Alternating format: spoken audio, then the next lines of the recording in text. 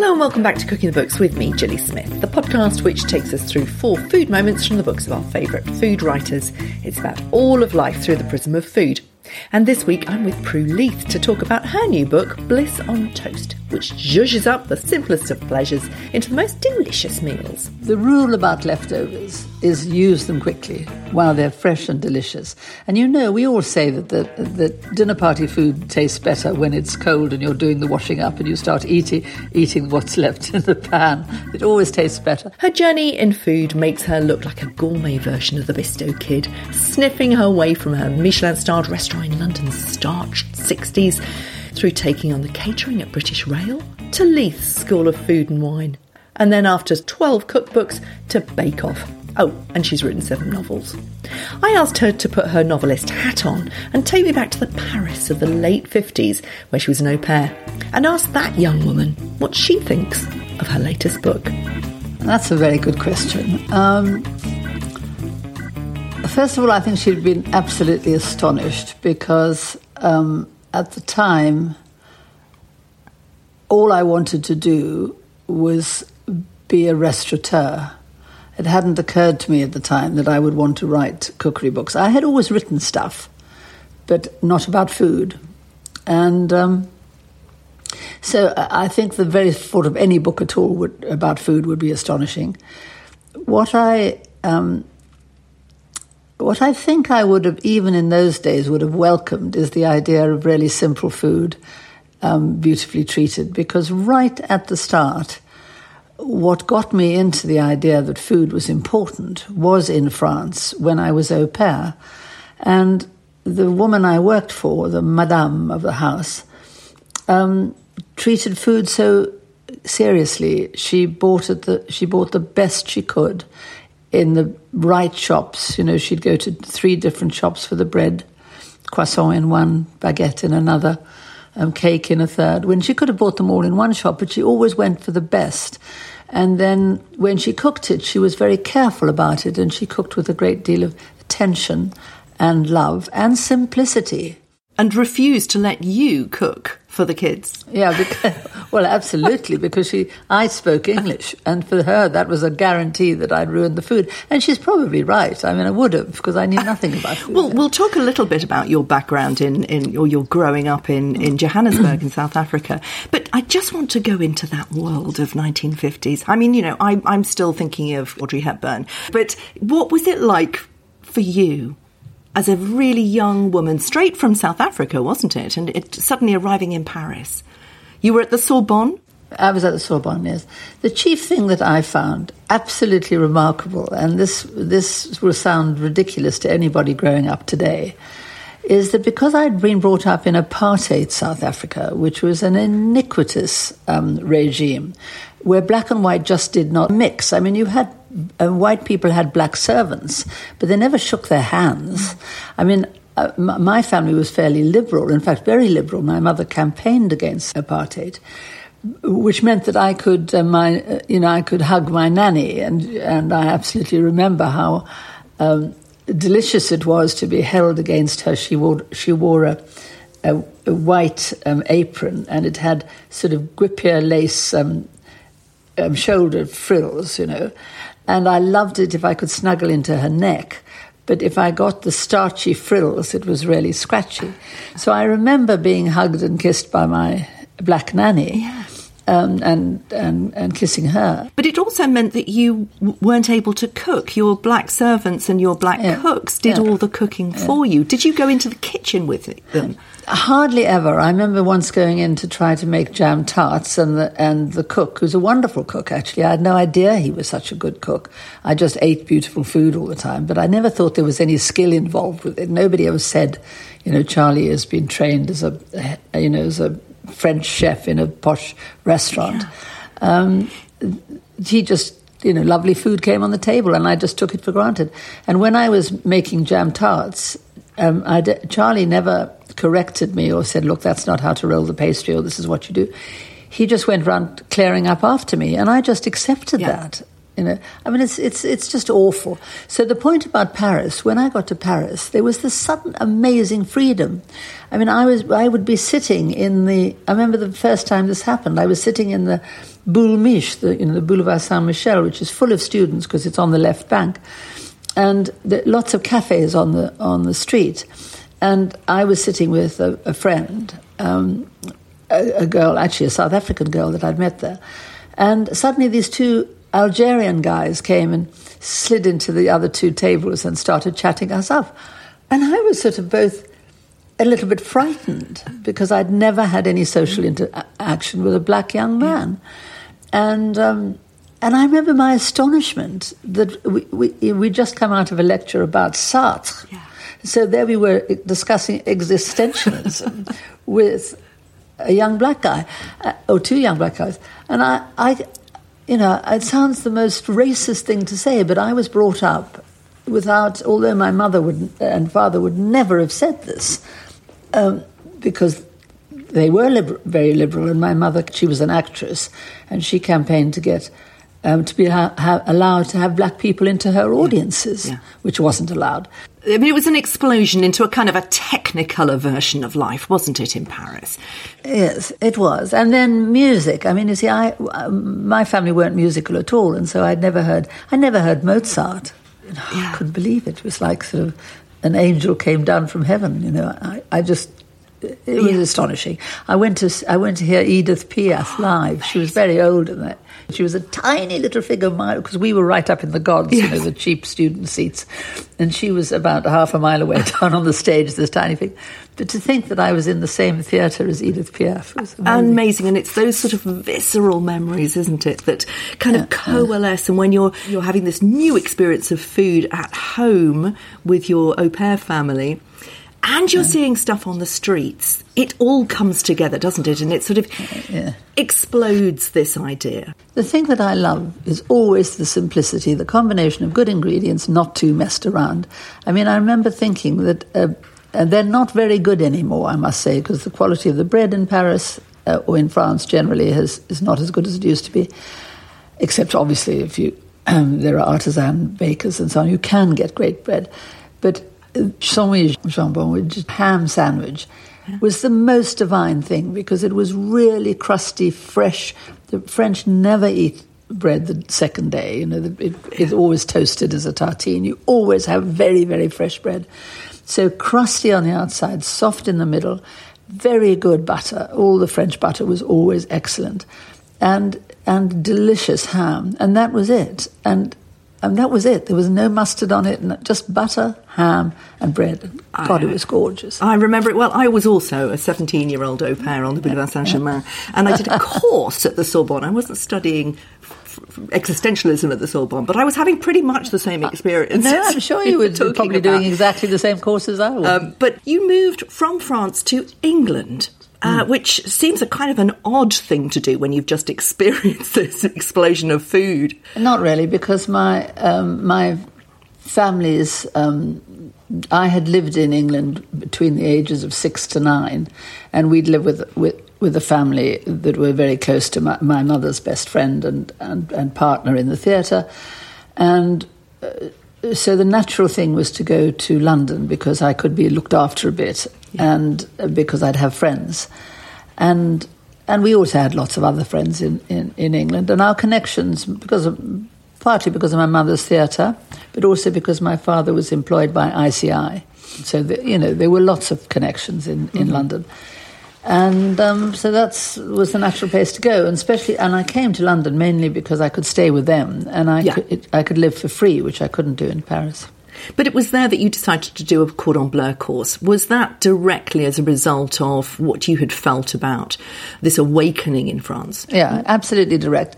I mean, I had gone thinking that I'd gone to Paris because I thought I'd end up I wanted to be a translator for the United Nations or something, so I could travel all over the world. Me too. And that was my little plan. But when I got to Paris and fell in love with food and realised, frankly, that it was a proper profession and that, you could learn it. I mean, I don't know what I thought. I just didn't think about cooks. I just thought they were, rather like street sweepers. They were just there. And so as soon as I realized that there were courses, so I tried to get into the Cordon Bleu in Paris, but it was much too expensive. And so then I thought, well, if I come to England, I can live with the Krugers, and I can learn to cook. And because I wanted a restaurant by then, I wanted a sort of a restaurant like the ones in Paris, which were sort of dives underground, where lots of students went with check tablecloths and very cheap food, but wonderful food, big cassoulets and things like that.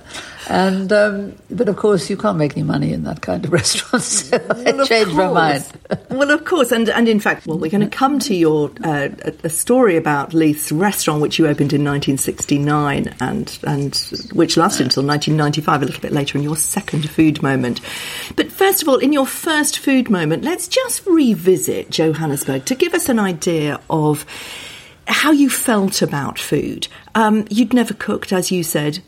You were going shopping in the city with your mother for school uniform when you discovered this first food moment, the anchovy toast with pear pickle, which you've put in your book, Bliss on Toast. Tell us about that moment. Well, it was ridiculous. Anchovy toast was something, I don't know whether it was the same in England, but it was tremendously popular at one time. And we often had it in the morning with a cup of coffee or, for a little snack, rather like people have toast on Marmite. and it's just toast. It's just buttered toast, hot, with a little bit of squashed anchovies really on top. And I love the stuff. And we went to the first Italian cafe that had opened in, Italian in the sense that it had an Italian gaggia. Coffee machine, which hissed and had those. I remember that it had those sort of green, heavy porcelain cups upside down on top of the Gaggia machine. Do you remember? I do. It made the most delicious coffee. And so I hated shopping, and my mother, and especially buying school uniforms, which was all boring grey jumpers, grey socks, and so when I got through the school uniform shop, then my mama would take me to this cafe for a cup of coffee. And actually, I usually had sort of chocolate malted milk or something, but it was like a sort of cross between an American milk bar and an Italian coffee place.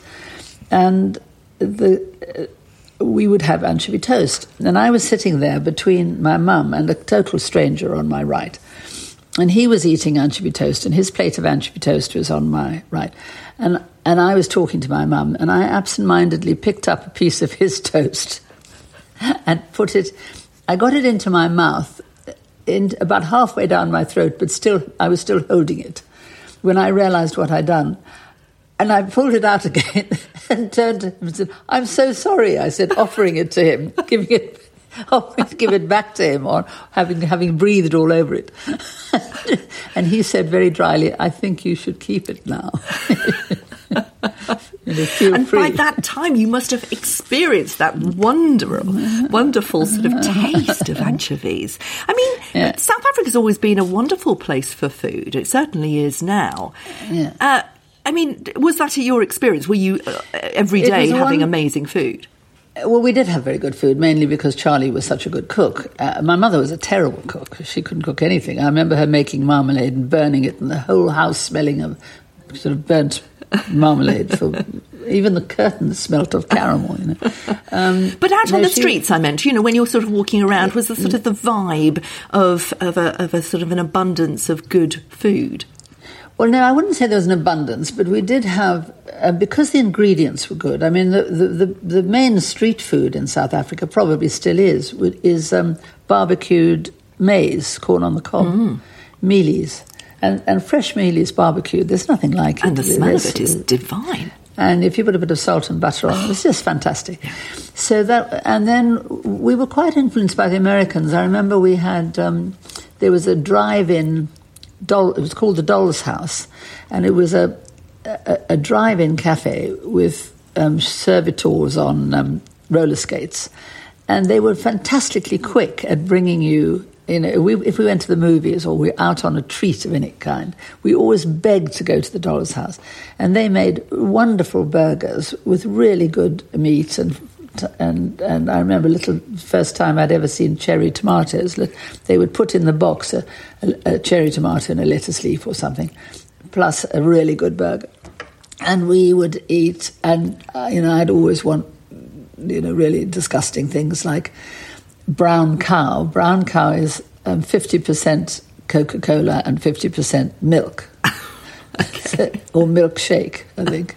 Anyway, I adored this. And I always wanted a big one, and my parents gave me a small one. They thought this immodest American business of having huge buckets of drink was vulgar. So I never got a double one. Very, very different to the feeling on the streets of London. When you first came to London in 1960, was it? What did you think of the food on the street there? Well, I was quite interested that people ate roasted chestnuts, which I thought were the most boring things ever. I still don't think much of them. They smell lovely, but they were so difficult to eat and too hot to hold, and then didn't taste great. The street food wasn't particularly good when I came to London, but none of the food was. Hotel food, smart hotel food was so boring.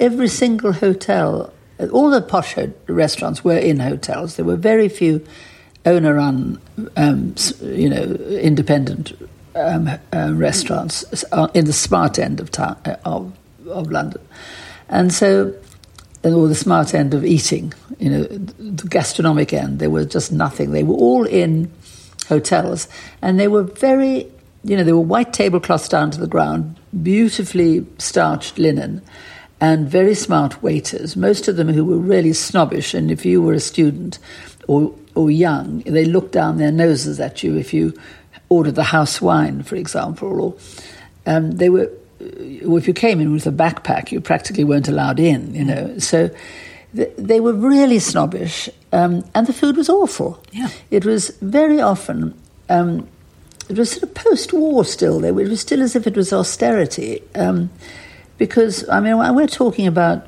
1959, 60, they would still be, they would be doing Escoffier, but on the cheap, without the, Escoffier could do amazingly elaborate and complicated dishes because he had very cheap labour. By 1960, the cheap labour had gone, but the big machines hadn't yet arrived. So, for example, Escoffier would push a sauce or a soup through a muslin cloth, and it would take two commis chefs, one squeezing one end and one twisting the other, to push the liquid through a cloth or a very fine sieve, but by hand. Whereas now, of course, you put it in a liquidizer and just blend it until it's as smooth and shiny as you want. Yeah. So we didn't have the machines, but they still had the aspiration. So they had all these dishes which were not well made, and they were often cooked the day before, and you got meat that had been cooked the day before and then sliced and heated up in gravy. There was this thing that I always called sauce industrielle, which was basically brown gravy. And it went on everything. It went on the pheasant, it went on the roast beef, it was the gravy for anything. Yeah. And so it wasn't until the Nouvelle Cuisine revolution that British cooking started to improve. That was the 1980s, but by that time... Or 1970s, yes, it sort of started, but 1980s it really changed London's food scene. Yeah. But you started in 1969 with Leith's Restaurant. Yeah, that must have been a huge influence in the food scene at that time. Can you remember what it was like? Yes, I can. I think that my main feeling about the food at that time was that food in people's houses, especially smart houses, country houses, was still very good because it relied on, pheasants from the shoot and the local venison and the beef came off, even if you weren't in a sort of estate owner, if you just lived in the country, the meat would come from the local farm and it would all be grass-fed beef and really good lamb and so on. There was none of this sort of factory-produced food. So the ingredients were good. And so cooking, really, I mean, I think we owe a lot to the Cordon Bleu school, because the Cordon Bleu had always been teaching the servants of the rich how to cook. And that filtered down to everybody who was aspirational. All the middle classes wanted to go to the Cordon Bleu to learn how to cook. And I went to the Cordon Bleu. And so when I opened my restaurant, what I wanted was the kind of straightforward, quite simple, but French-based in the sense of French techniques and French respect for, not if they made a sauce, there was never a lot of flour in it. It would be more like whisking butter in it to, beurre monté kind of. So that's what you were trying to bring to Leith's. Yeah, it was country house cooking is what I felt I was doing. And when I went and did a week in Hong Kong in the 80s, it was called Leith's at the Mandarin Hotel, and Leith's at the Mandarin was my restaurant chef and me and a few others went and did what we did there, and what we called it English country house cooking, because that's what we did. Yeah. Pretty simple. I mean, it's interesting because you've used the word aspiration a couple of times now. The French cooking that you discovered as a teenager is not about aspiration. It is about a story of France that goes back hundreds of years. I've always thought that good food in Britain is absolutely about aspiration, and there's nothing wrong with that. I think there's a power behind aspiration. If people want to cook because it's more cool to be able to cook well, great. That helps us all, and certainly with young people wanting to learn to cook, great, aspire to be cool and cook well. But actually, your second food moment is not aspirational at all. It's from a staff lunch at Leith's, and it's mozzarella in carrozza. It's a very basic, very simple, very unstatusy food moment. Tell us about how that fits into this Michelin-starred restaurant that you ran for so many years at such an important time in British food history. We never did mozzarella in carrozza at Leith's restaurant. I don't know why, because it would have been a great... Well, exactly. It would have been a great... But the trouble is, it's quite a hefty, delicious, irresistible... If you had it as a first course, you wouldn't be able to eat anything else, really. And I sort of feel a cheese toasty in a smart evening restaurant wouldn't be what people want for their main course. Cheese is a bit indigestible. I don't think it would have worked. But it never occurred to me anyway. And the reason I put that in as my moment was because, again, it's such a simple thing, good cheese in good bread. But it's a fried toasty. That's all it is. And we put it on the front of Bliss on Toast, my new cookbook, because I asked everybody to look at all the pictures. There's 75 pictures of things on toast, or in toast, as this is. And just tell me which one made their mouth water the most. And it was absolutely unanimous, the cheese toasty. So mozzarella and carrozza. I thought people would choose a really colourful, beautiful, stacked, sort of open sandwich kind of toast that would be wonderfully colourful and fresh-looking and delicious. No, what they wanted was cheese toasty. Well, it's nostalgia, isn't it? I mean, and that's the way to kind of promote food or to talk about food. It's through the memories, isn't it? And that, I mean, we call it, it's called mozzarella and carrozza because the best ones are made with really good mozzarella, and it's an Italian street food, if you like, and that has been going on for centuries. I mean, that's not a new invention. And you're quite right that the French and the Italians, in fact the Europeans generally, look to their history and their mums cooking and their grannies cooking and far more than the British do. I'd never thought of it, but you're right. British cooking, and another good thing about the aspirational side is that as people become more interested in the environment and in the right thing to do, if you like, a lot of it is idealistic. They want to buy organic vegetables from the local market, not only because they are fresher and taste better, or they think they are more nutritional or something. It's also because they think it's right. That they're supporting farmers and that they're not raping the planet. Absolutely. And your third food moment is very much about something that is hugely important to saving the planet, which is using leftovers. In fact, a lot of the book really is about using leftovers, isn't it? And I found it very interesting and quite a bit upsetting, really, that you got a little bit of backlash on Twitter when you were on Saturday Kitchen recently, because people wanted more. They wanted more Prue. They wanted more pizzazz, whereas you're actually talking about leftovers. The figs, blue cheese, thyme and honey on bloomer. Oh, my goodness. But actually, what you're talking about is use what's in the fridge and do something delicious with it. It's incredibly important not to waste, isn't it? Well, it is, and I can't bear wasting anything. And I think the rule about leftovers is use them quickly while they're fresh and delicious. And we all say that dinner party food tastes better when it's cold and you're doing the washing up and you start eating what's left in the pan. It always tastes better. Leftovers seem to be more delicious than the first time round, but only if they're really fresh. And so I'd say you have to use leftovers straight away. And I'm just too mean and too Scottish in origin to ever throw anything away. So that's really how Bliss on Toast started, because we were in lockdown. I was cooking for far too many people, because although there was only me and John, I find it really difficult to cook for two. I mean, if you're going to cook something, so I would always make more, and then I would be freezing it for later, freezing half of it. But then I started thinking, well, I'll just keep it and put it on toast. And I actually do believe that almost everything tastes better on toast than it did before it went on the toast, without the toast. You've been very involved in campaigning for better food in schools and cooking skills. I mean, it seems to me that these very, very simple recipes and this idea of always just looking in the back of the fridge, just being inventive, being creative with what you've got. Put it on some toast. It's fun. It's fun and it's easy and it's cheap. How do you take that idea into schools, which is so much about, if they are having cooking lessons, it's all about components. It's about proteins and carbohydrates and making it so boring. I know, it's crazy because they do have a curriculum, they do have to get through all these things, but you can do it.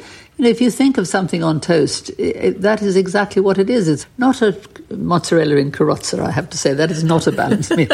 But if you have a nice treat. If you have the carbohydrate in the bottom in the sense of a piece of focaccia or something, and then you have your sort of veg and avocado and salady stuff, and then some kind of protein, salmon or meat or fish or anything on top, and then a little drizzle of dressing of some kind.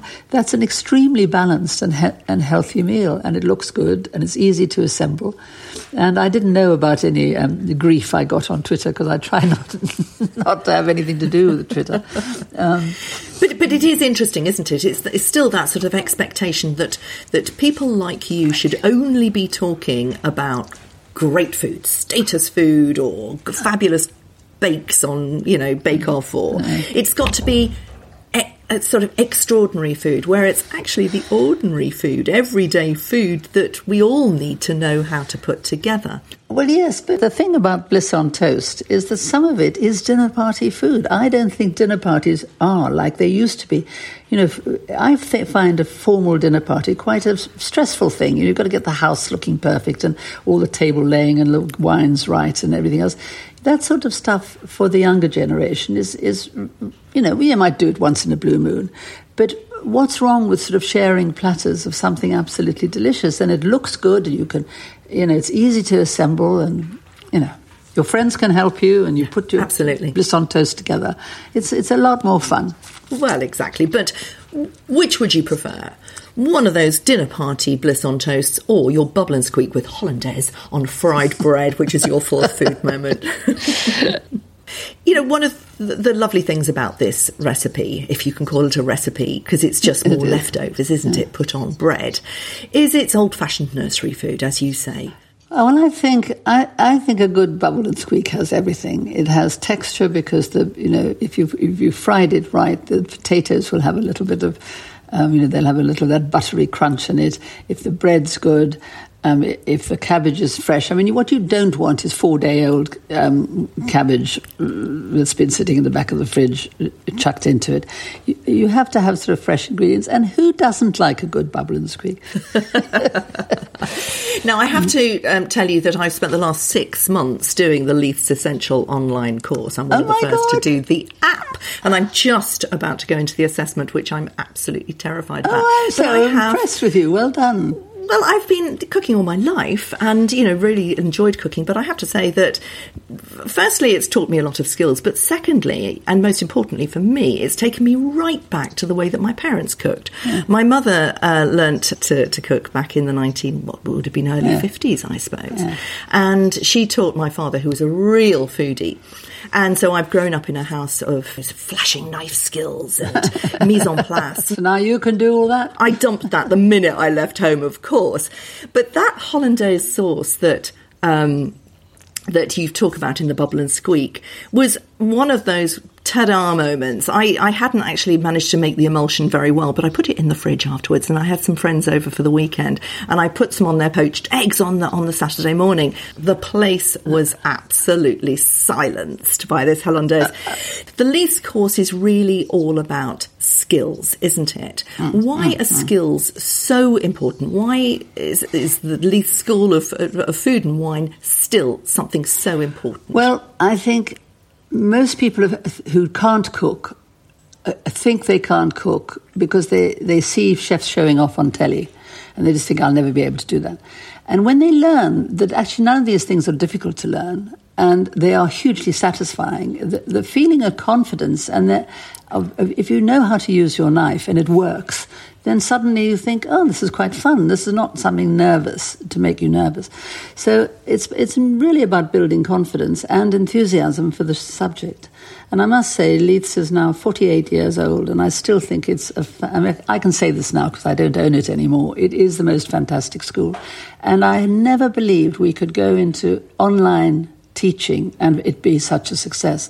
But actually it's a perfect medium because you can get a tutor who tells you exactly what you're doing right and wrong, and it just works. So I'm glad you're doing it. Thank you. You're in your 80s now, Prue. You feel like you've got more energy than you've ever had. What are your plans for the rest of this decade? Oh, the rest of the decade, I don't know. I'll probably be under the sod for most of the rest of the decade. But for the next year, I'm doing a one-woman show, which is so just suits my ego. I can go and show off to lots of people in the theatre.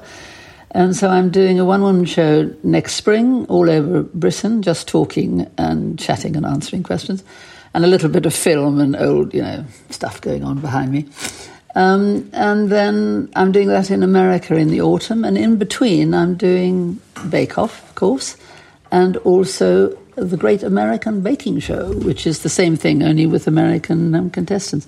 So next year will be a very busy year. And, I'll probably write another cookbook and I don't know what I'll do. But I shall certainly have fun. And, you talk about my energy. I mean, that's just a matter of luck. I'm very sort of forward-thinking and I never look back and scratch my head and say that was a disaster. I just think, well, what will I do next? Thanks for listening. You can follow me on Instagram. I'm at FoodJulieSmith, where you can keep up with my adventures in cookery with Leith's online. Check the show notes and on Instagram for full details of how to get cooking books discounts on that Leith's cookery course. And I'll see you next week.